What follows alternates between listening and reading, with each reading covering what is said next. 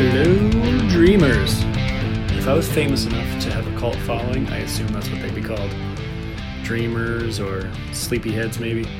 Anyway, if you haven't yet, please subscribe to the podcast on YouTube and iTunes, and follow us on Facebook and Instagram at LivinTheDream506. But most importantly, keep listening and let me know what you think. My guest today is the drummer of the band UMPHREY'S McGEE. He is the hardest working man in show business. Please give it up for Mr. Kris Myers.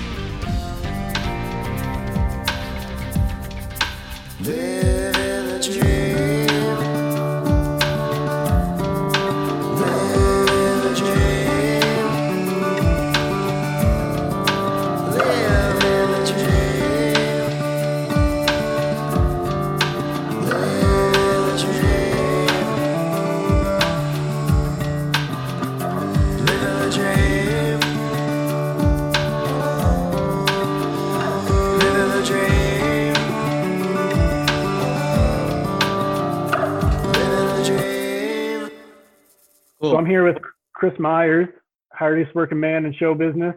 Yeah. Drummer for UMPHREY'S McGEE. How you doing, man? What's up, buddy? You're Kris with a CH. I'm also Kris. CH. Yeah, of course. How are you? Good. How are you? Good. So Kris with a K. What's the origin of, like, where are you from? Where's your nationality? My nationality is American. Right. Of course. I'm from Chicago. I was born in Elmhurst, Illinois, which is just about a half hour west of the city of Chicago. And I grew up in Palatine, Illinois, which is like a northwest suburb, in Inverness, which is inside Palatine. And then I lived there my whole life until about 2000. And that year I moved into the city, and I lived there all over in different places until 2014. Then I moved to LA for 2 years, 2.5 years maybe. And then moved here in Nashville. I've been here for 3 years. Nice. Yeah. How do you like Nashville? Love it. It's great. People are friendly and really nice place to live and to buy a house and all that. It's really nice. Nice.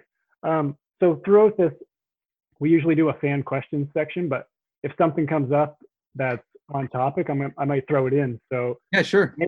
Aggie JB said, "Are hot chicken sandwiches in Nashville really worth the hype? And which place is the best?"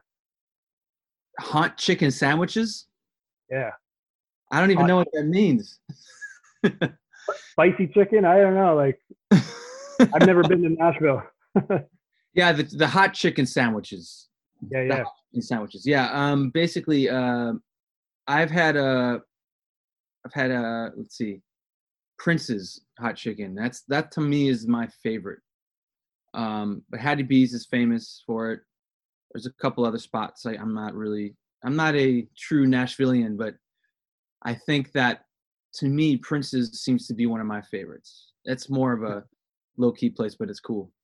Really good. So you got a birthday coming up this weekend, eh?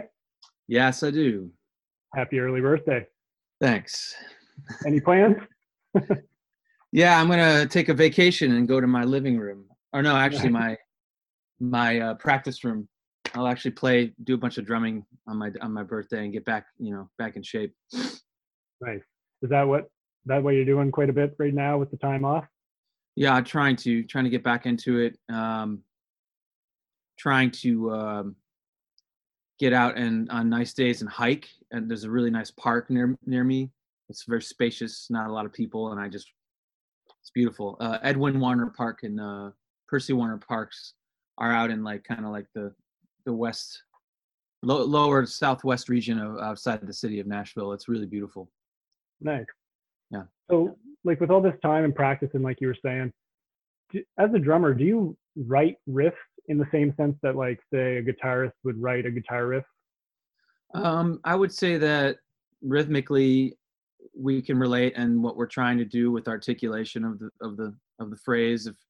I will try to compose things originally, but a lot of what I do is based off of vocabulary I've learned in the past, and assimilate it in the moment when I interpret things and read a chart or play with someone else. I would much rather do it in the moment. However, when you need to learn new vocabulary and maybe compose something, you might as well do it that way. So sometimes I'll do that.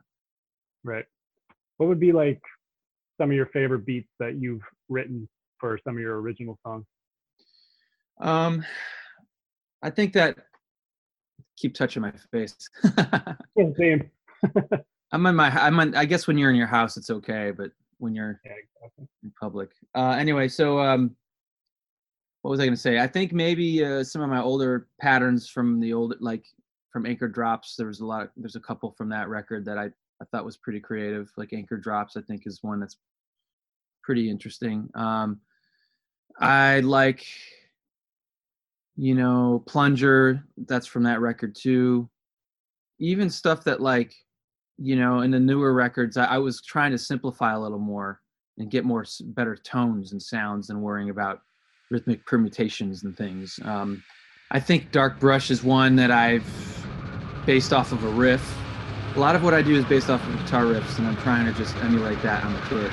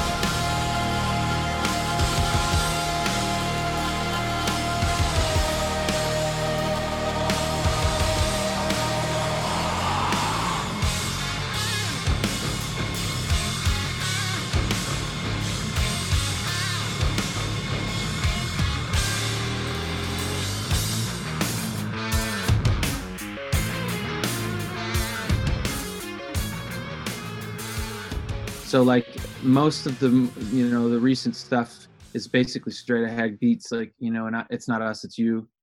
So I guess I don't really dig into, or emphasize what I've created as much as I've just been able to provide in that moment for the band. Right.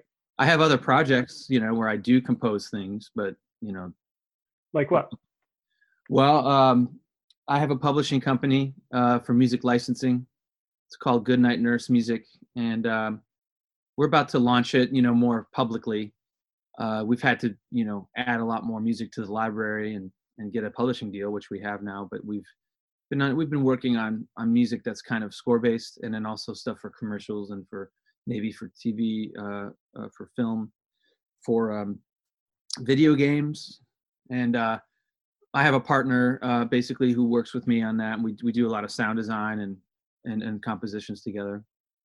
But and I'm also working on an old longtime band I've been together with since even before UMPHREY'S called Kick the Cat, and we're working on a new album and kind of reuniting this later on whenever we get through this period of our life.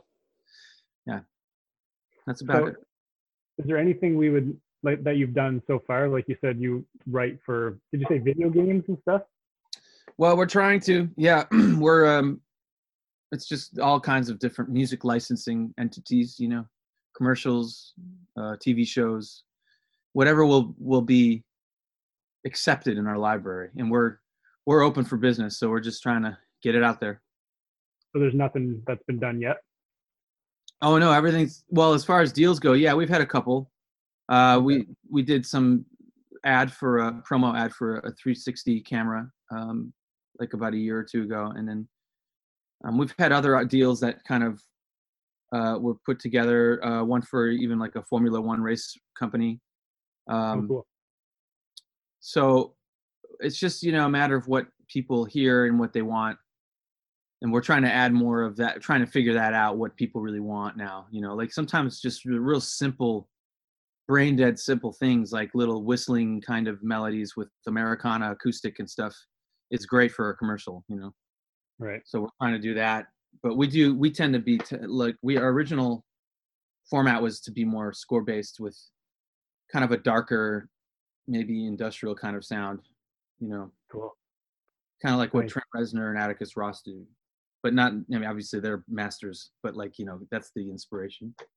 Yeah. Is there anywhere we can hear some of that? Like that's kind of my favorite genre, is like the dark industrial, like especially when you guys do it with the jams and stuff. Like that's my favorite genre that you guys explore. Oh, cool. Yeah, thanks. GoodnightNurseMusic.com is what you can find for us Nice. www.goodnightnursemusic.com. Cool. Mm-hmm. So along the lines with the current state of the world, a lot of us are really bummed with the cancellation of all shows, not to just single them out, but especially the Iceland destination dates and stuff. And like the fact that those shows sold out so quickly, is that something that kind of, you guys really had such a great response? Is there plans for the future to maybe do a little bit more destination stuff, some more international dates, European dates once everything settles? Honestly, at this point, it's hard to say. We're just following the rules and guidelines of the CDC at this point, and of course, we're going to do our very, very best to try to accommodate the needs of the fans to come out and see, some new music or some new shows if that day ever comes. We just don't know when. It's hard to predict or even plan for anything. As far as Europe, we haven't been there in a while, so I don't really know what the chances are of going there again are. But you can never say never. I just don't know at this point, unfortunately. But yeah, I would assume that we'll do our best to figure out something. Yeah. Before it all happened, was that something that was discussed as a band? Like, wow, Iceland sold out in minutes. Like, yeah, maybe we should look into it.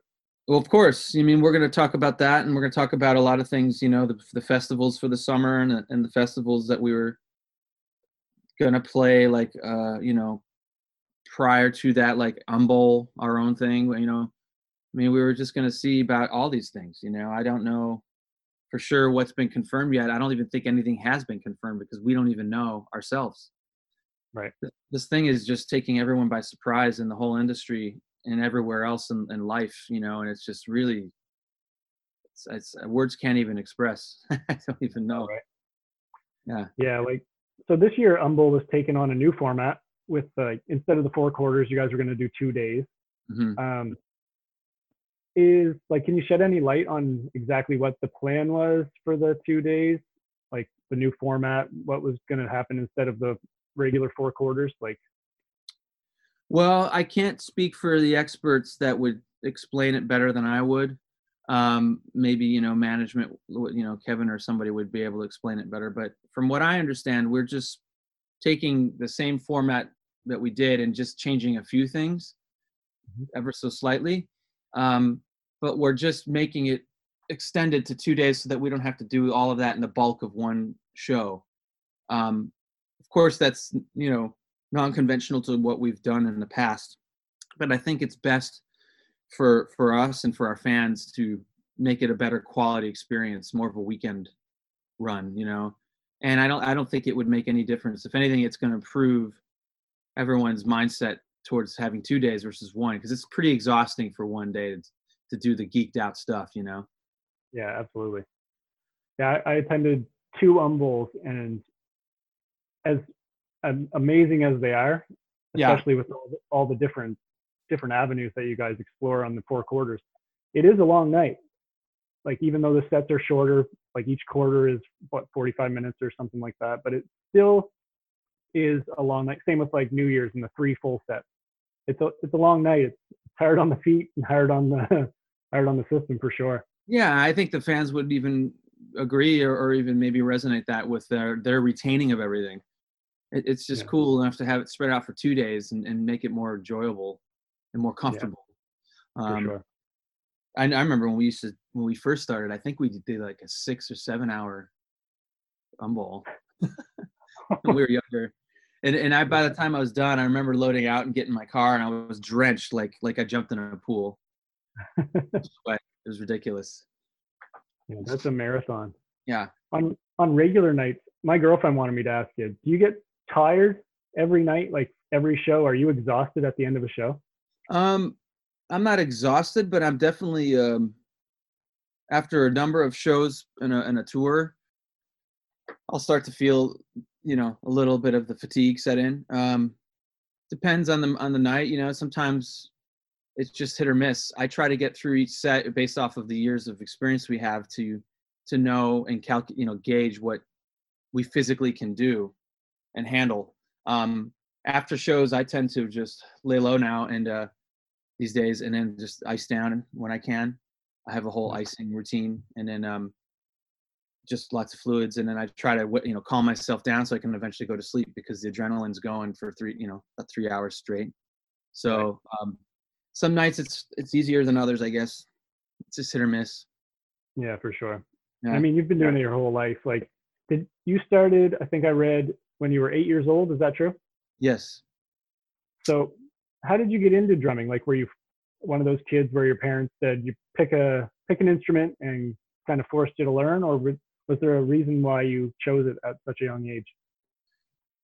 Actually, it wasn't even my parents that influenced me to play. It was my uncle Bill, who was getting married at that time, and I think he was kind of getting rid of some things in his closet or whatever, some old belongings of his. One of which is he had this really sweet blue sparkle 1967 or 1970 blue Ludwig kit, and he gave it to me.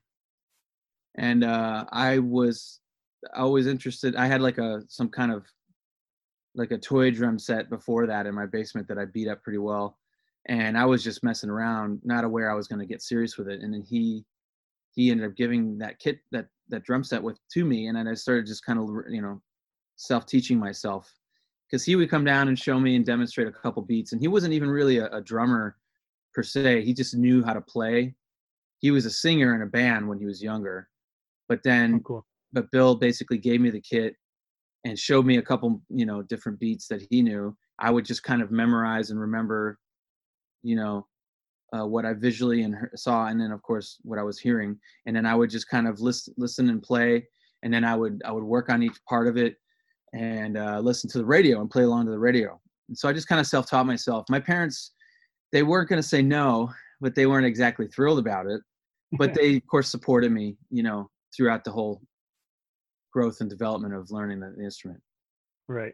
I eventually got lessons, when I was 11, I got lessons. Okay. Yeah. Yeah, well, my son, Michael, wanted to say hi first off. All right. He's 9 right now, and he was wondering, like, how often did you practice playing as a kid? And like, once you started taking lessons, were you then pressured to really stick with it, or was it always a passion of yours? I think that I don't remember that far back, but I think I was pretty driven naturally by the instrument. I was pretty much practicing after school every day, and I think my parents kind of noticed that, and they then let me get lessons. And once I got lessons, then I had something to work on and really understand how to read music, how to understand what I was playing, learn a new vocabulary of drum fills and patterns. And of course I started working on it, and the purpose of it all was mainly to get with a band of guys at that time there were guys in the band or in the neighborhood that could play different instruments. And that's exactly what I did. When I was by age 12, I ended up in a rock band, and we would play in the basement or the garage. And that was my inspiration for a while. But yeah, I was pretty driven to work on it. I mean, I was very active at more athletics at that time, different types of sports and stuff. And I was more into that as a kid, but then music kind of ended up taking over. So. Right. Dennis McBride was wondering about sports and stuff. Like, do you have other hobbies that you still kind of mess around with? Yeah. I play golf. That's like a lifelong thing you can do because it's easier on your body. It's not like physical contact, I was a tennis player. I was a swimmer. I ended up going to high school, and it was a state contending high school swim team. So it was very competitive, and I got a lot of great experiences from that. And it was really good for you, in terms of being in shape. And yeah, that's it. Oh, soccer. Of course, soccer. I grew up playing soccer, and I was actually pretty good. I played travel leagues at some point when I was 14, and then I just had to choose by the time I got to college, or actually by the time I got to high school, between golf and soccer and which one was going to be better for me. So I chose golf because I was better at it. And soccer was extremely competitive where I was from, so I didn't really have a chance. I mean, some of those players ended up on pro leagues, growing up. So I ended up playing golf. Yeah, so that's my main pastime. Nice. Which soccer pros were you playing with? I grew up with this. His name's Batata da Silva. I don't think he is playing pro anymore, but there was a couple other guys. Mike McGEE is a cousin of a friend of mine, and I think currently he was playing with LA and then was in Chicago playing with them for a while. But there were also hockey players that I meant was going to say were ones that end up going in the Chicago Wolves. But yeah, it was a very very sports driven high school, a lot of great athletes there. But I just ended up just playing golf, and golf was good enough. It was also competitive. I grew up actually, DA Points is on the tour, and when I was 11, we played in a tournament together in Pekin, Illinois, and I was 11, and I got second, he got first, but he was way, way better than I was. Nice. That was the only time I ever really encountered playing with someone who ended up becoming a PGA pro, like that, like a real actual name, like a household name. But yeah, that was kind of my focus. Golf I was pretty serious about it, but that again was also so extremely competitive, and I pretty much didn't have a chance because I mean all the guys were like DA Points, right, almost breaking even at like 12 or 13 years old, So then college, that's when you made the decision for music, like this is going to be my life kind of thing? Yeah. I didn't know the first year because first year I just got thrilled and grateful enough to get into Elmhurst College with a scholarship to play music. And at that time, they didn't really have a specific degree set towards drum set players. It was more of a classical percussion or music business, like either you were doing, classical as a focus, or you could do music education or music business. And I chose music business. And then they eventually gave me a BA in music, Bachelor of Arts in Music degree. Right. And I'd say by the time I was a sophomore or a junior was when I really, I started to think about if this could be something I could do for a living. Because I started getting offered gigs by my teacher to play like professionally in the city. And when you start to evaluate how you connect with players at that level, you start to realize what kind of chance you have. And right. I really had no idea because I grew up just playing in really good bands, but like playing, jazz and then playing sessions and reading charts and stuff was a whole new world. So I was learning all of that in college at that moment. It was a sink or swim situation. Right. Yeah. So then you got lucky. You got told to go to the audition. and Yes. you joined, was it like the end of 2002, 2003-ish when you got with UMPHREY'S? Yeah, the end of 2002, I believe, in the fall was when I sent in the press kit of my personal press kit, and I just drove it right over to the manager's house and put it in his mailbox. And oddly enough, and it was the first package they received of literally hundreds. So it was a good thing I went that day and dropped it off. But yeah, then the process kind of started in November, and I started getting to know some of the players. Andy was the first one that called me, and then I got to know him, and then I came over to Jake's. He was living in Wrigleyville at that time, and then I basically went down in his basement with them while they were there, and then played a little bit, learned a song, and then they told me to just go downstairs and play for a little bit, and they went upstairs to probably talk over the audition people, anyone who has auditioned. And while they were doing that, they were very clever and had a microphone stashed somewhere in the basement, that was on while I was playing, so they could hear what I was doing, because they told me just to keep playing. So I think the process was for basically throughout the fall of 2002, and then I ended up playing in January 2003. Nice. So Tyler Gresh wrote in, many of us remember when you first joined the band, and he added, "Get in the band, dude." And what was that experience like, stepping into an already sort of established group and filling the shoes of the late Mike Miro? And how have you grown as a musician since then? Well, it was not easy. It was really tough. It was probably more maybe stressful and a sense of uncertainty than anything. I was confident as a player, but I was also realizing I was getting into a whole world I was not really in tune with. I was learning about the politics and the understanding and the ethics of being in a band at that level, a professional level like that, understanding how to communicate, how to collaborate and be the new guy. And there was definitely those were some challenging times at times. And but you just got to learn how to eventually be positive and eventually get through the hard times, and then just see what you can make of it. And I think that I'm grateful for the experience, because you learn how to work with people as opposed to just honing in on your independent chops or your technique. It's not all about that. It's about how you make something a little more, I think in the role of being an accompanist towards someone else's idea. It's how you connect and speak a language together. And there's a whole language that UMPHREY'S had that was non-conventional to what I learned from my world, but there were a lot of similarities though. So I was able to pick up on it. Yeah, it was tough. I mean, even just memorizing the songs alone was probably the most challenging. And we had to learn a lot. I had to learn a lot of tunes in a short amount of time before January, because this whole thing happened pretty abruptly, I guess. And playing Mike's parts were tough at first.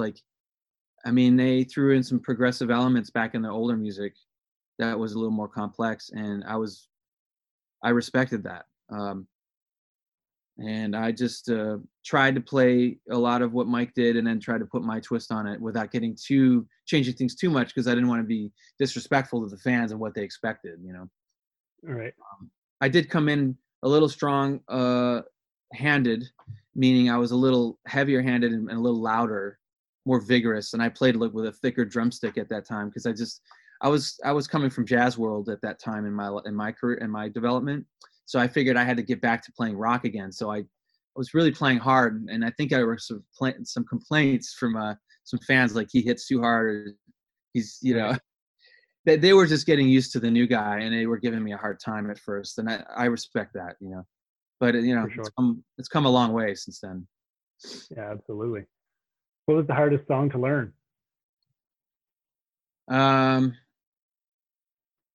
Blutenkot was a little challenging because of all the cues and the odd little tag phrases that they rely on me to cue for them to go to the next section. I still couldn't quite get a lot of those cues right away, and I would miss some, and I had to make sure I had that right.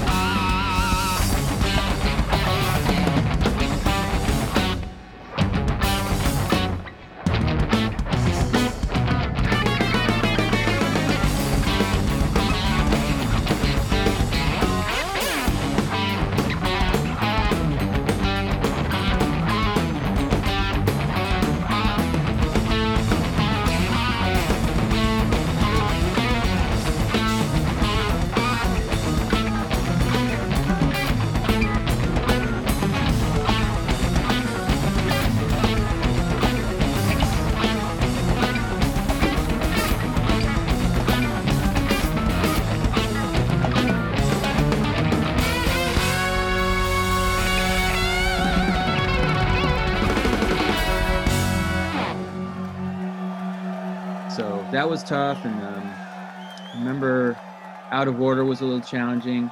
Second Self was challenging, trying to learn some of those parts, like in the odd time signature section. It's a little more Zappa-like. For sure. How does having another drummer and percussionist in the band change the way that you're able to play? Like with Andy, shout out to Andy Farag, does it allow him, like, does he focus on things like texture, which allows you to maybe focus more on some more difficult beats or anything like that? Yes, I think that's been a process of in itself, and it still is. A drummer and percussionist relationship is one that you have to work together with on. Sometimes some guys can just play together and naturally just do what they want to do and interpret things the way they want at the time without having to talk about it. But I think Andy and I have tried to at least do a little bit of that, but also do a little bit of listening to each other and know when someone's going to go off and play and ad lib a little more, and then the other guy could just sort of play, play straight ahead, and vice versa. It's always a work in progress. We did learn to play some assigned parts as well and agree on that for for some subtle sections, and we're trying to do more of that. Because it's just right. It's becoming it's more advantageous to like play in unison for some things underneath the bed of what's going on between Joel, Jake, and Brendan, and Ryan. So because everyone wants to play their own part naturally. So I think that the rhythm section needs to tighten up and maybe try to play less. And I'm trying to do that. It's not easy because you get excited and you want to have a lot of interplay. Especially with the solo guitarists, anybody soloing or anyone taking the lead on something, and then you want to have a conversation with them, but then you learn sometimes that it's best just to keep it streamlined. So yeah, Andy and I try to do that, and then we'll think about all the different elements of what we have in our setup, where he can do something on top of my cavernous kind of like low floor tom kind of grooves, or a kick drum hat and snare, just keeping it simple. And then he can improvise on congas a little more. He can like do some things with his concert toms. We have become more adept to each other on that way.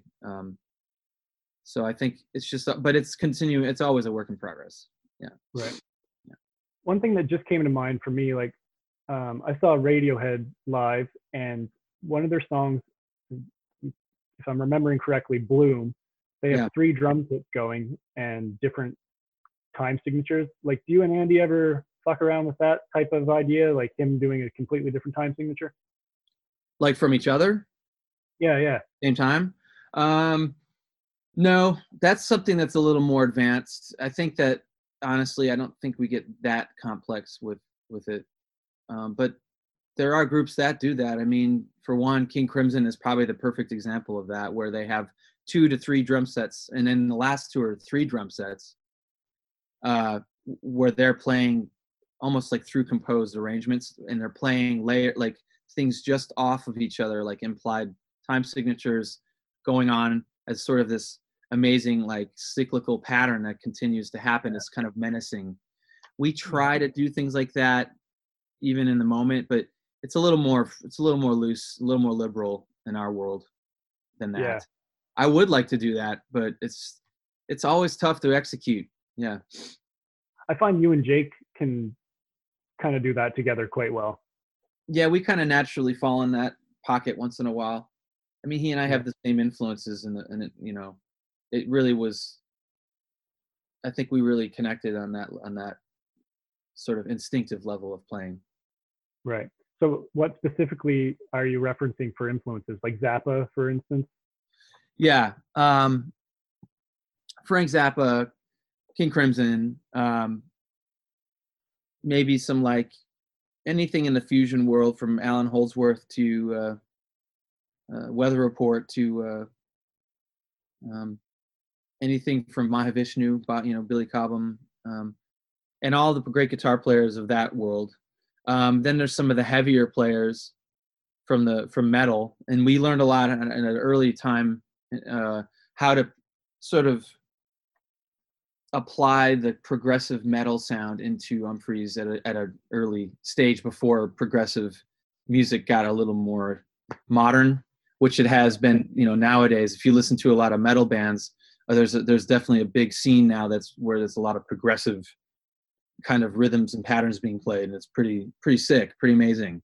And adding that to the jam world can be, tricky to pull off, but I think we execute it well and still keep it within that world, the nature, But yeah, I mean, Jake and I just have similar influences of like a lot of King Crimson, a lot of Frank Zappa, and then any particular metal band of whatever era. We just, you know, and then jazz. Jazz is a big thing. You know, Jake actually is very well versed in jazz records. Like he's a collector, so he's kind of like an encyclopedia or like a musicologist in his own right of a lot of great records of all genres. He just has a great mind like that. Yeah. So it was cool to talk over things. And then when he would play something that sounds like something, when you learn a lot and you learn about music development and through programs or school curriculums, you kind of understand that style feature when it's happening, and then you just kind of complement it by playing the way that those players played, and then make Right. it your own. Of course, just don't completely steal or copyright something or plagiarize something. Right. What's the most difficult or weirdest time signature that you like to experiment with? That's a funny question. I mean, I could tell you this: the most recent one I've been trying to work on, it's always stuff that I'm listening to in music that tends to be more in the Far East, like in Indian ragas and talas, the meters they use. It's non-Western. It's a whole other feeling. It's a whole other understanding of the cycle of coming around in a piece or a song to the next cycle, and then going over and over again, and playing those rhythms over and over again with a lot of discipline. And the meters tend to be, they're definitely not in what we would call 4/4 time. So Frank Zappa applied a lot of that to his music as well, brilliantly. And Joe's Garage has a particular song called Keep It Greasy. That's the one I've been kind of working on, because there's a couple in there that you can just play over in the solo sections that are challenging. And if you can just keep doing that, it's kind of almost a trance-like state of mind that you get into. So I listen to that, and then there's a record that John McLaughlin came out a long time ago, where there's a song called Gift. That song Gift, I think is what it's called. Trilok Gurtu is a famous percussionist / drum set player. He's kind of created this hybrid of a setup. And that song, that particular one it's very cool to play to, and I try to play along with that as well. I've been playing also some Snarky Puppy lately, and some of the older records they have where they were playing more progressive stuff. And there's some tricky little things that Spud is doing that I'm trying to, practice with. Right.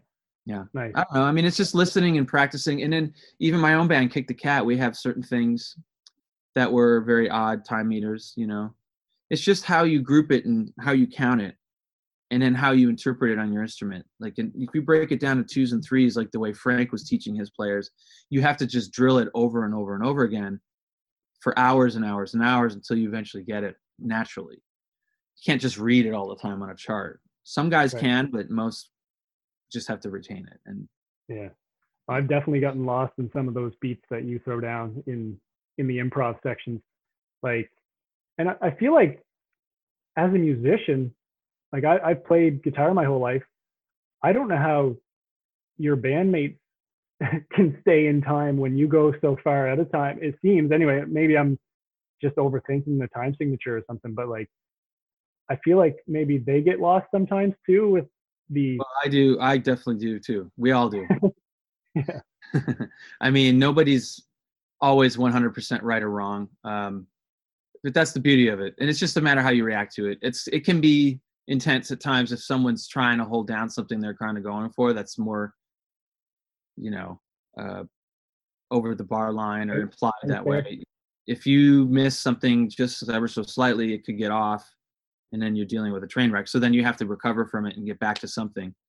But that's the beauty of the music that we can, at least we try to, or the spirit that we're trying to accomplish here. And what we're very grateful for is that the fans will accept it and like that we go for things. They almost seem to embrace the human element of it. So at least we're all right there, and at least we're not bad at it. I wouldn't say we're not bad. We're probably, years into this, knowing how to play progressive certain elements, some other bands are way more advanced with it, but it's just a matter of how far you want to take it and why, I guess. Yeah. Context is. Yeah, for sure. Those risks are kind of what make you guys who you are. And that's where those gems kind of come from, right? Yeah, I think it's just we talk about it a little bit, and then we just sort of work it out in the moment, and then we just try to remember it through listening back. The playback was big, you know, when we start recording our shows, and then we would start releasing those recordings. Before we would listen to it, our shows after we played, like when we were in the van in the early stages of my career with them, we would listen over and over again to things, and we would pick out moments that we liked, and we try to build on that and the concepts, you know, everyone's role on that. Right. Listening. So like I was saying and you mentioned like potential train wrecks and stuff. Nicole Thorne was wondering, what's one of the most memorable blooper type moments from a show that you can maybe remember, or train wrecks, I guess? There's a lot of them.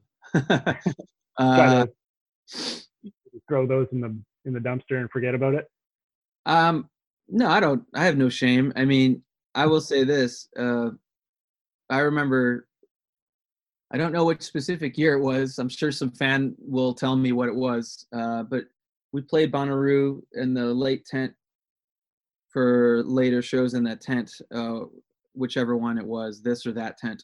And we were going to start, I can't remember if we were trying to start 40's theme or start one of the other songs, and I kept playing something else while the other guys kept playing 40's. I guess we were trying to start 40's and I was playing something else. Right. Or maybe it was the other way around. And we stopped, and then I tried to count it off again. I did the exact same thing again, and then we stopped again. It was just almost like it was an intended mistake. Like it was almost comical. My brain just gets tired sometimes, and I'm, you know, bloopers there. Well, like I said, the hardest working man in show business. So you're allowed to.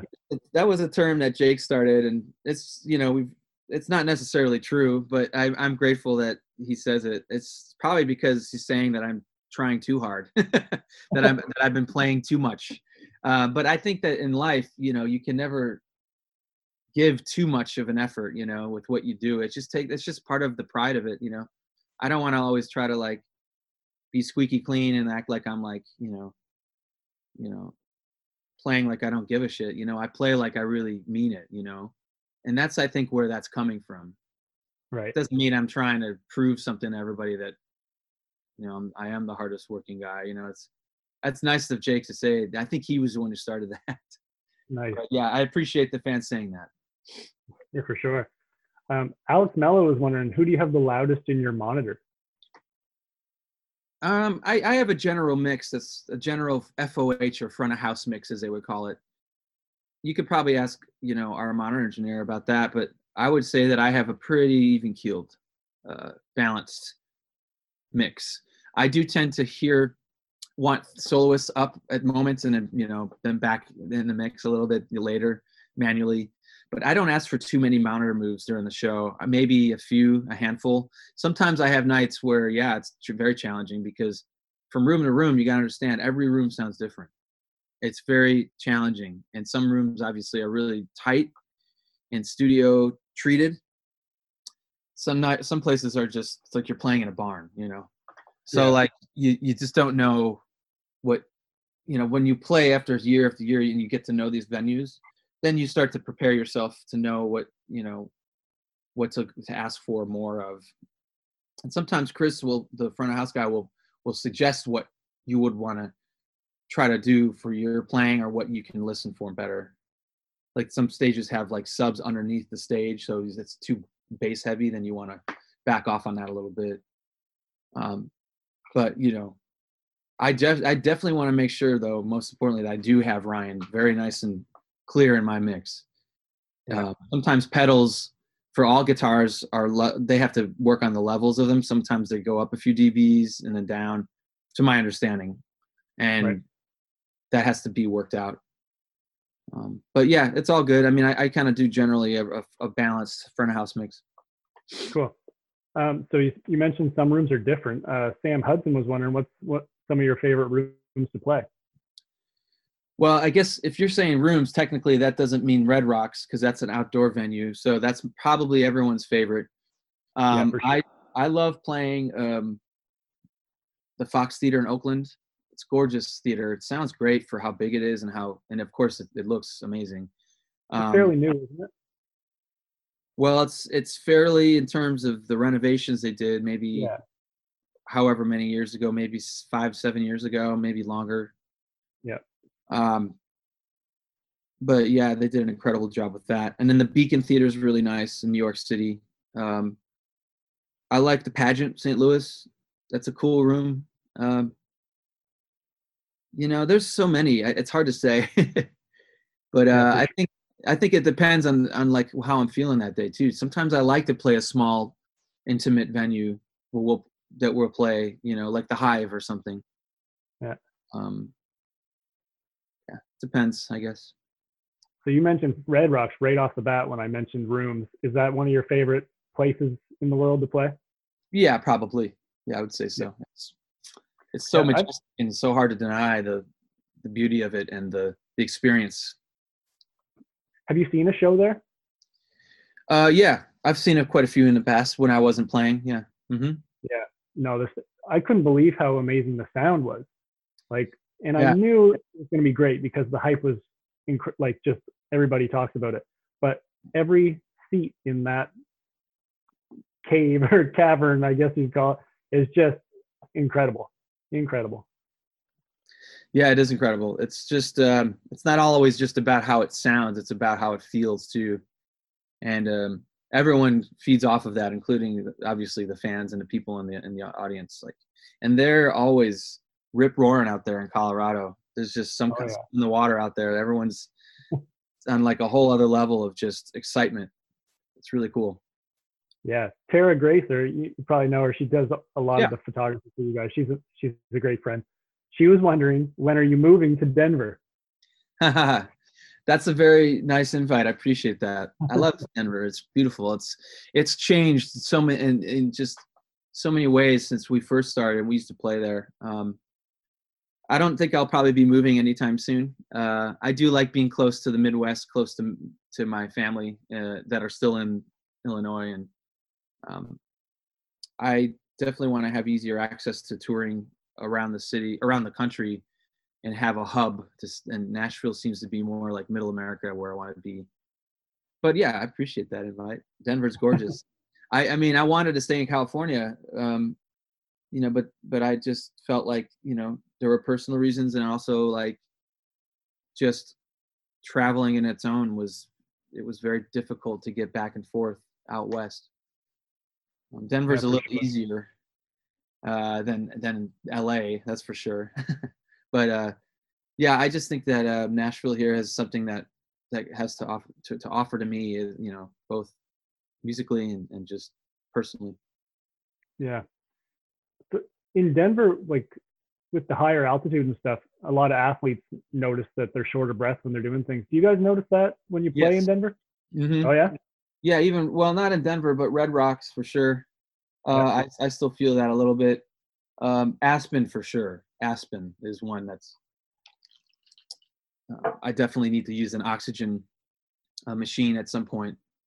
Yeah. To just kind of reset there. Yeah. Yeah. Tara was also wondering, what's your favorite Halloween mashup costume that you've ever done? That's a good question. So many good ones. The Incredible Hulk Hogan was pretty outrageous. Although my Hulk Hogan mustache kept falling off. That was funny. That was awesome. Weird Al Pacino was pretty good. Larry David Letterman. I'm trying to remember all of the ones I did. I think the most outrageous was probably Pamela Anderson Cooper. That was awesome. Do you remember where that Halloween show was when you were Pamela Anderson Cooper? I think I was in St. Louis. Yeah. One of the favorite rooms. Nice. Yeah, Um, I had to choose. I remember in order to get the big boobs, I originally had balloons in there, and then it looked perfect. But then when I'd play, I was afraid I'd pop one, so I had to put in like stuff some socks or something in there. that's Anyway, awesome. Uh, David Ronald was saying, over the years, Bayless has indicated that you love or hate to play certain songs. So let's set the record straight. Fave original to play and fave cover or mashup. favorite ones, Yeah. favorite cover. I mean, it's changed over the years, but I think most of the time in my career, I've always felt Plunger had all of the elements that is Humphreys McGee when I joined. Whether or not it's the best song, I don't care. It's just what I thought was one of my favorites because of all the elements. Yeah. So I'd probably pick that one. Favorite mashup? Well, that's a tough one, but I have to think about that one. I think the let's see. I don't know, actually. I like all of them in different ways. Favorite cover? Probably that's a tough one. I can't even answer these questions. We played so many covers over the years. Yeah, I can't answer that one either. I have to I think like about when you get to sing. Like 46 and 2 is great drum beat and a great cover, plus you're singing. Like, it. I think that really showcases how just incredible of a musician that you are when you can keep those time signatures as well as sing at the same time. Thank you. I appreciate that. It's at least going forward is all we can hope for. I mean, it's really tough to sing like Maynard and in any setting, and and then play Danny's parts. Yeah. Um, it's challenging. I don't really nail it per se, but I do a good job at it. I don't do a great job, but I do a good job. And Right. of course, there's always going to be some critical people, but that's life. It's hard to get your voice to be totally tuned in more than, like, and from show to show. I have a lot of respect for vocalists more than ever now, because now trying to do it, and you realize you have to do warm-ups, you have to build your voice, and you're like a muscle, and be gentle on it at times when you don't need to talk or whatever. It's important, because you can only hope to try to do just a pretty seamless effort to it, performance of it. And I still don't have it 100%, but I'm still going to keep trying. Right. Do you like, As far as covers, though, I'm afraid I don't know at the moment what my favorite cover would be at this time, because we're learning new ones, and the old ones I'm not thinking right now. right. Life During Exodus has probably been my favorite mashup to play, but the Frankie Zombie one is also fun. I enjoy the fun part of it, the party aspect. Right. I wish I can do the one with I Can't Feel My Face and the Michael Jackson, but it's, again, playing and singing like that is very difficult, and you don't want to do it. You want to do it justice if you do it. So For sure. Yeah. hopefully we'll practice it more and more, and then we'll do it again, but we'll see. Yeah. I would say my favorite is National Loser Anthem. I saw you guys debut that in Boston for that Halloween show, and that Oh, cool. we had probably 10 people there in our group, and it just blew everyone's mind when, like, I knew you guys played National Anthem, and then so that started the song, and we're like, oh, nice Radiohead cover. We're all pretty pumped, and then Beck came in with Loser, and things just started like folding together, and it was just such a mind-blowing experience to see how perfectly those songs fit together. Yeah, that's kind of the whole point of it, is to show and demonstrate how funny pop music or stuff that's in the pop realm, how similar the songs really are in structure. You can almost literally just mix and match a lot of them if they're in the same key, or at least a similar riff or tempo. There's a lot of just, I wouldn't say plagiarism or ripping off, but over the years in rock and roll, that doesn't go unnoticed. No, for sure, right? Yeah. Do you enjoy when you get a chance to come out from behind the kit and like just focus on the vocals, like a Rage Against the Machine cover?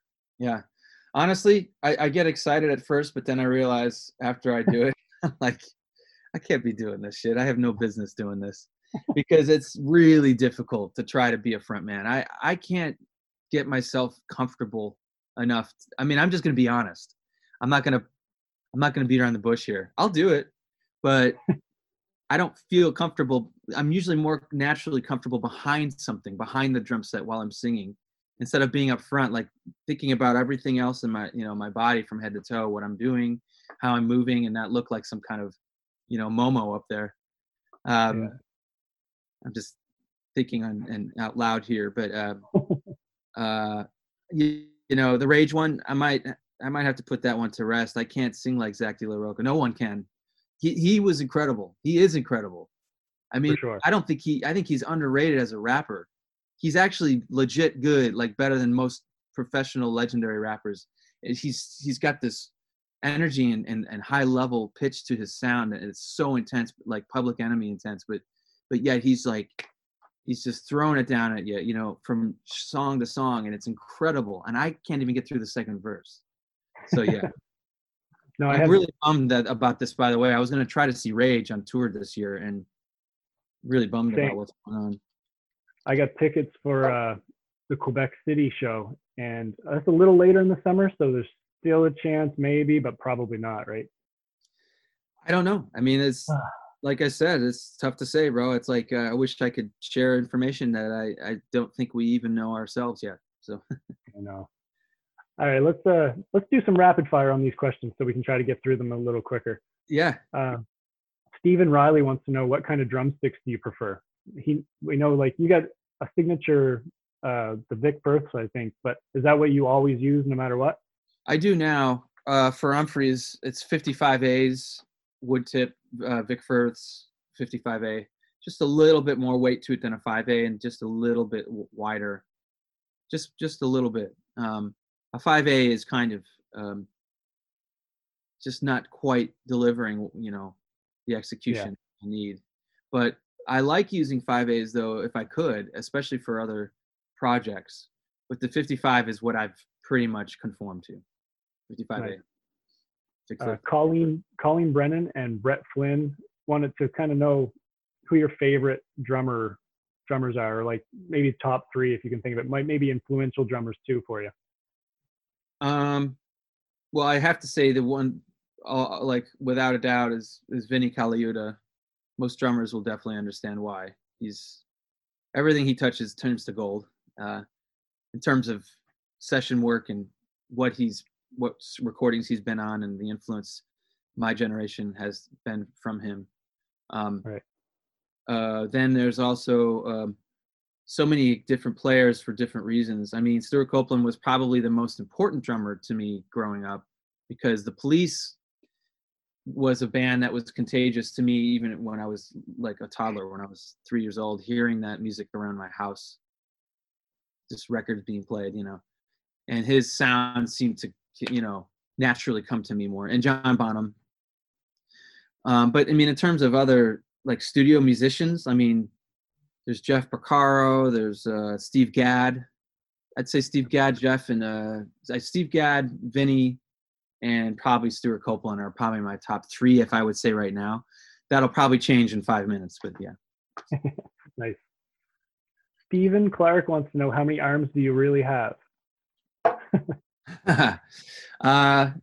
2 at the moment. When I play, I transform into a rocktopus and I have 8 arms. Absolutely. That question kind of reminded me of like the 4-stick approach you use for similar skin. Does that have a name, that technique, or is that something you kind of came up with? No, there is no name. I should create a name for it. No, it's not an original idea. It's actually deriving from what the riff reminded me of, which the song, to me, it's different, it's original, but it derives from the sound and the vibe of 4 Sticks, the song from Led Zeppelin. It's not probably what, Brennan was thinking, but that's what I heard when I heard it. 4 Sticks is on I believe the Led Zeppelin 4 album.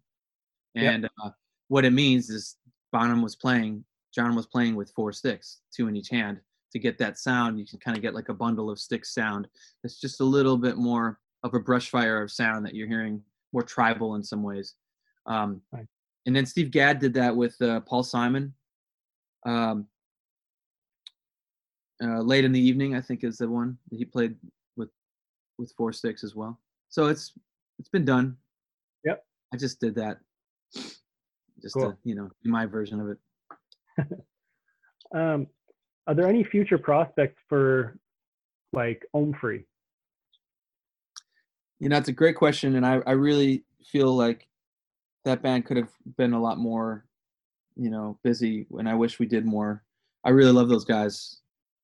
Chris Mullen and Rob Pagliari are just fantastic people as well as players, and they're just really cool to hang out with, and of course they're incredible to play with. And Joel and Jake and I collaborated with them, and their band was called OHM in the LA area, and surrounding areas was where they're based out of. And we used to we did 2 recordings, you know, and a few tours, and we just kind of stopped at some point. It was just difficult to do time-wise for everybody.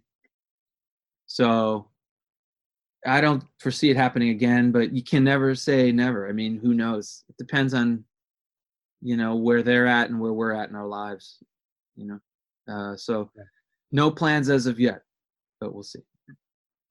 That's unfortunate. No, I love both of those albums. That was a cool super group per se. Yeah. Thank you. Dennis McBride asked if you would do an impression of The Godfather for us. I can't do The Godfather. That's not my expertise. I won't even try. You know, I could definitely do, like, you know, Michael McDonald, you know, and Robert De Niro and Christopher Walken, but give us your best. I just have to think about it for a moment, you know. I don't want to do it. I'm on the spot. I can't do it. I can't do it. I like to be a method actor. Right. It's got to be in the heat of the moment, right? Yes. I've seen you do Michael McDonald live. I thought that was hilarious. Thanks, man. I mean, what guy does not want to do Michael McDonald? That's all I got. Of course. Ryan Mayer wants to know who's the second best drummer in Nashville. Second best drummer in Nashville? That's a funny question. I wouldn't go ahead and say Chris Myers. No way. I'm sure there's a lot of fantastic studio drummers here. I'm still getting to know the scene here, actually. I had to literally get a list of Nashville drummers. In fact, I might have it here on my phone. I'm honestly new to the scene, even after 3 years being here. But a lot of the players here are more studio-based players and players that travel on tour and play big pop acts and stuff. This is more of an industry town, you know, like a songwriting. And when they say it's Music City, it's really more not Music City, but more industry city. Right. That's just my opinion. But a lot of people who are tourists go to the touristy part of the music town, which is Broadway, where there's a lot of honky tonks and people playing just around the clock. It's pretty amazing that happens, but I think that Music City is not necessarily. I think it would call it more like, you know, industry city, because it's an incredible hub for songwriters, and it's great. I go to songwriting showcases once in a while, or did used to, and it's everyone here writes great music. They write for big pop artists. Drummers, I'm still looking for the list. I'll get back to you on that. You can go to the next question. Cool. Chris Hogan was from Seattle. He says he has a collection of your drumsticks and was wondering if there's any way for him to get a set authenticated for him to gift to a fan. Yeah, sure. He can DM me on any of the socials, from Instagram to Facebook. I'll remember and then be sure to respond. I mean, just have him direct message me. Don't respond to a post that I put out and that's not in context with what that is about. Just and sorry, go ahead. Go ahead. I was just gonna say we can finish up here if you want. I was gonna ask you if there's any way we can get a quick little demonstration on the kit behind you. Dude, I'd love that. And you know what? I just downloaded the Zoom, and I was planning to do that. Unfortunately, when I play, it just mutes. I have to work on the settings for the microphones. I'm a little behind. I apologize. I'll probably I could do this next week again if you want, and we could try this again, and I'll probably have the microphone situation figured out by then. I might even use this guy right here. I'm not using it now because I didn't have time to hook it up. So if I get my mic settings next week, can we maybe try then? Absolutely, that'd be awesome. If you don't mind. I mean, it's not like we're all going anywhere, so I don't mind. And I still can't find the list of drummers, but I'm embarrassed to say I'm not as prepared with these questions. These fans, they think of very, very clever questions, and I don't know what to say. A lot of diehard UMPHREY'S fans. Yeah. Lastly, I think the last thing that I'll ask you right now is when you're on tour traveling, like if you get a, say, 3-night run somewhere, do you guys like to see the cities and do it like touristy sightseeing, stuff like that? Yes. Not always, but when we have days off, some people will do that. I try to do that, but it's honestly, a lot of the guys just go straight home when they can to their families because they have parental duties. And also everyone just likes to keep it brief on the traveling. After all these years, when you travel as much as we have, you just want to get home every minute of the day whenever you can get it.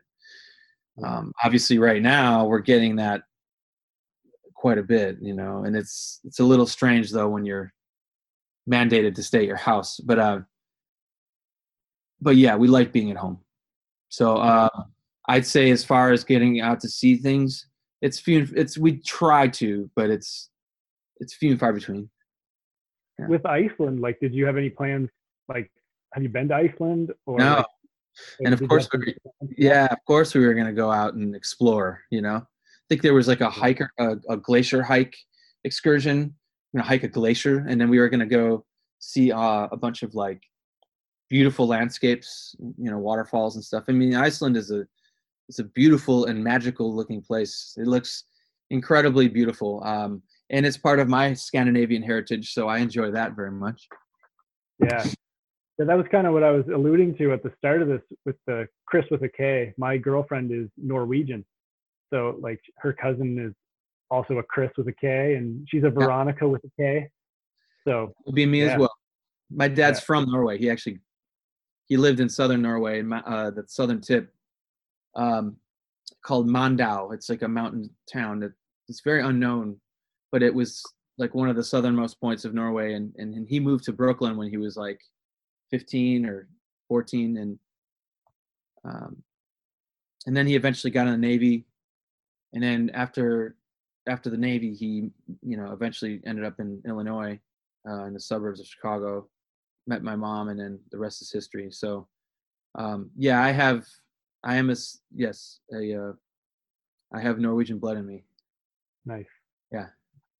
Do you have any plans for anything like Bayless has been doing with the wine knot setups and stuff like that? Like, are you going to do some late night shows for us? I'm going to eventually get myself together here for next week. I'm going to admit that I was going through kind of a period of dragging myself. I was just kind of depressed and kind of in a strange place, trying to get my spirit up, more upbeat during this time, the last couple of weeks. And I think that now I'm enjoying doing more activity. I'm playing again on the drums. I went out for hikes, and I'm going to start doing some streams. And I guess I'll probably be doing some lessons next week, in the next couple of weeks as well, because there's been a lot of outpouring feedback for me to do lessons, which I'm very grateful of, and I'm happy to share whatever it is I can do. So I guess stay tuned for that. I'm going to be working on that and getting myself together with that. And then as far as performances, I might just more or less film. I might be doing just more filming of me playing stuff and posting it. I'm not sure if I'll do anything live yet, any kind of stream, but it's a good idea. Yeah. Yeah, I think we all kind of went through the initial depression and just kind of Of course. uncertainty that's gone along with all this. Is there something specific that you found helped you kind of get through that? I have, like I said, I just had to just get moving, get myself moving, do things, clean, organize around the house, get on your feet, get going, like go, if you can, find a place to walk or hike and get out of your house for a little bit, away from, people, of course, Right. wearing a mask. Luckily, where I live, I'm pretty spread out in my neighborhood, so I'm able to. I go to a hiking trail though, and it's beautiful, and it's just me and nature, and I like that. Helped me. That was a game changer last week to do that, so I recommend that. Maybe start writing things down, read books, and try to get away from a screen. That's my next goal, is to get away from the screens a little bit. Of course, video streams, considered with that. I'll do that, and video footage, but I'm hoping to kind of get my head out of the phone a little bit next week, and read a book. Things that I normally wouldn't do as much. I think you take it for granted. So I also have a list of drummers, by the way. These are just people I've been recommended over the years, and I'm still getting to know them. But I know this one guy, Jordan Perlson, who's fantastic. He's a progressive drummer, but he's like a studio guy. He played with Jeff Kaufman, and he plays an Adrian Blues trio right now, or it's actually a quartet now.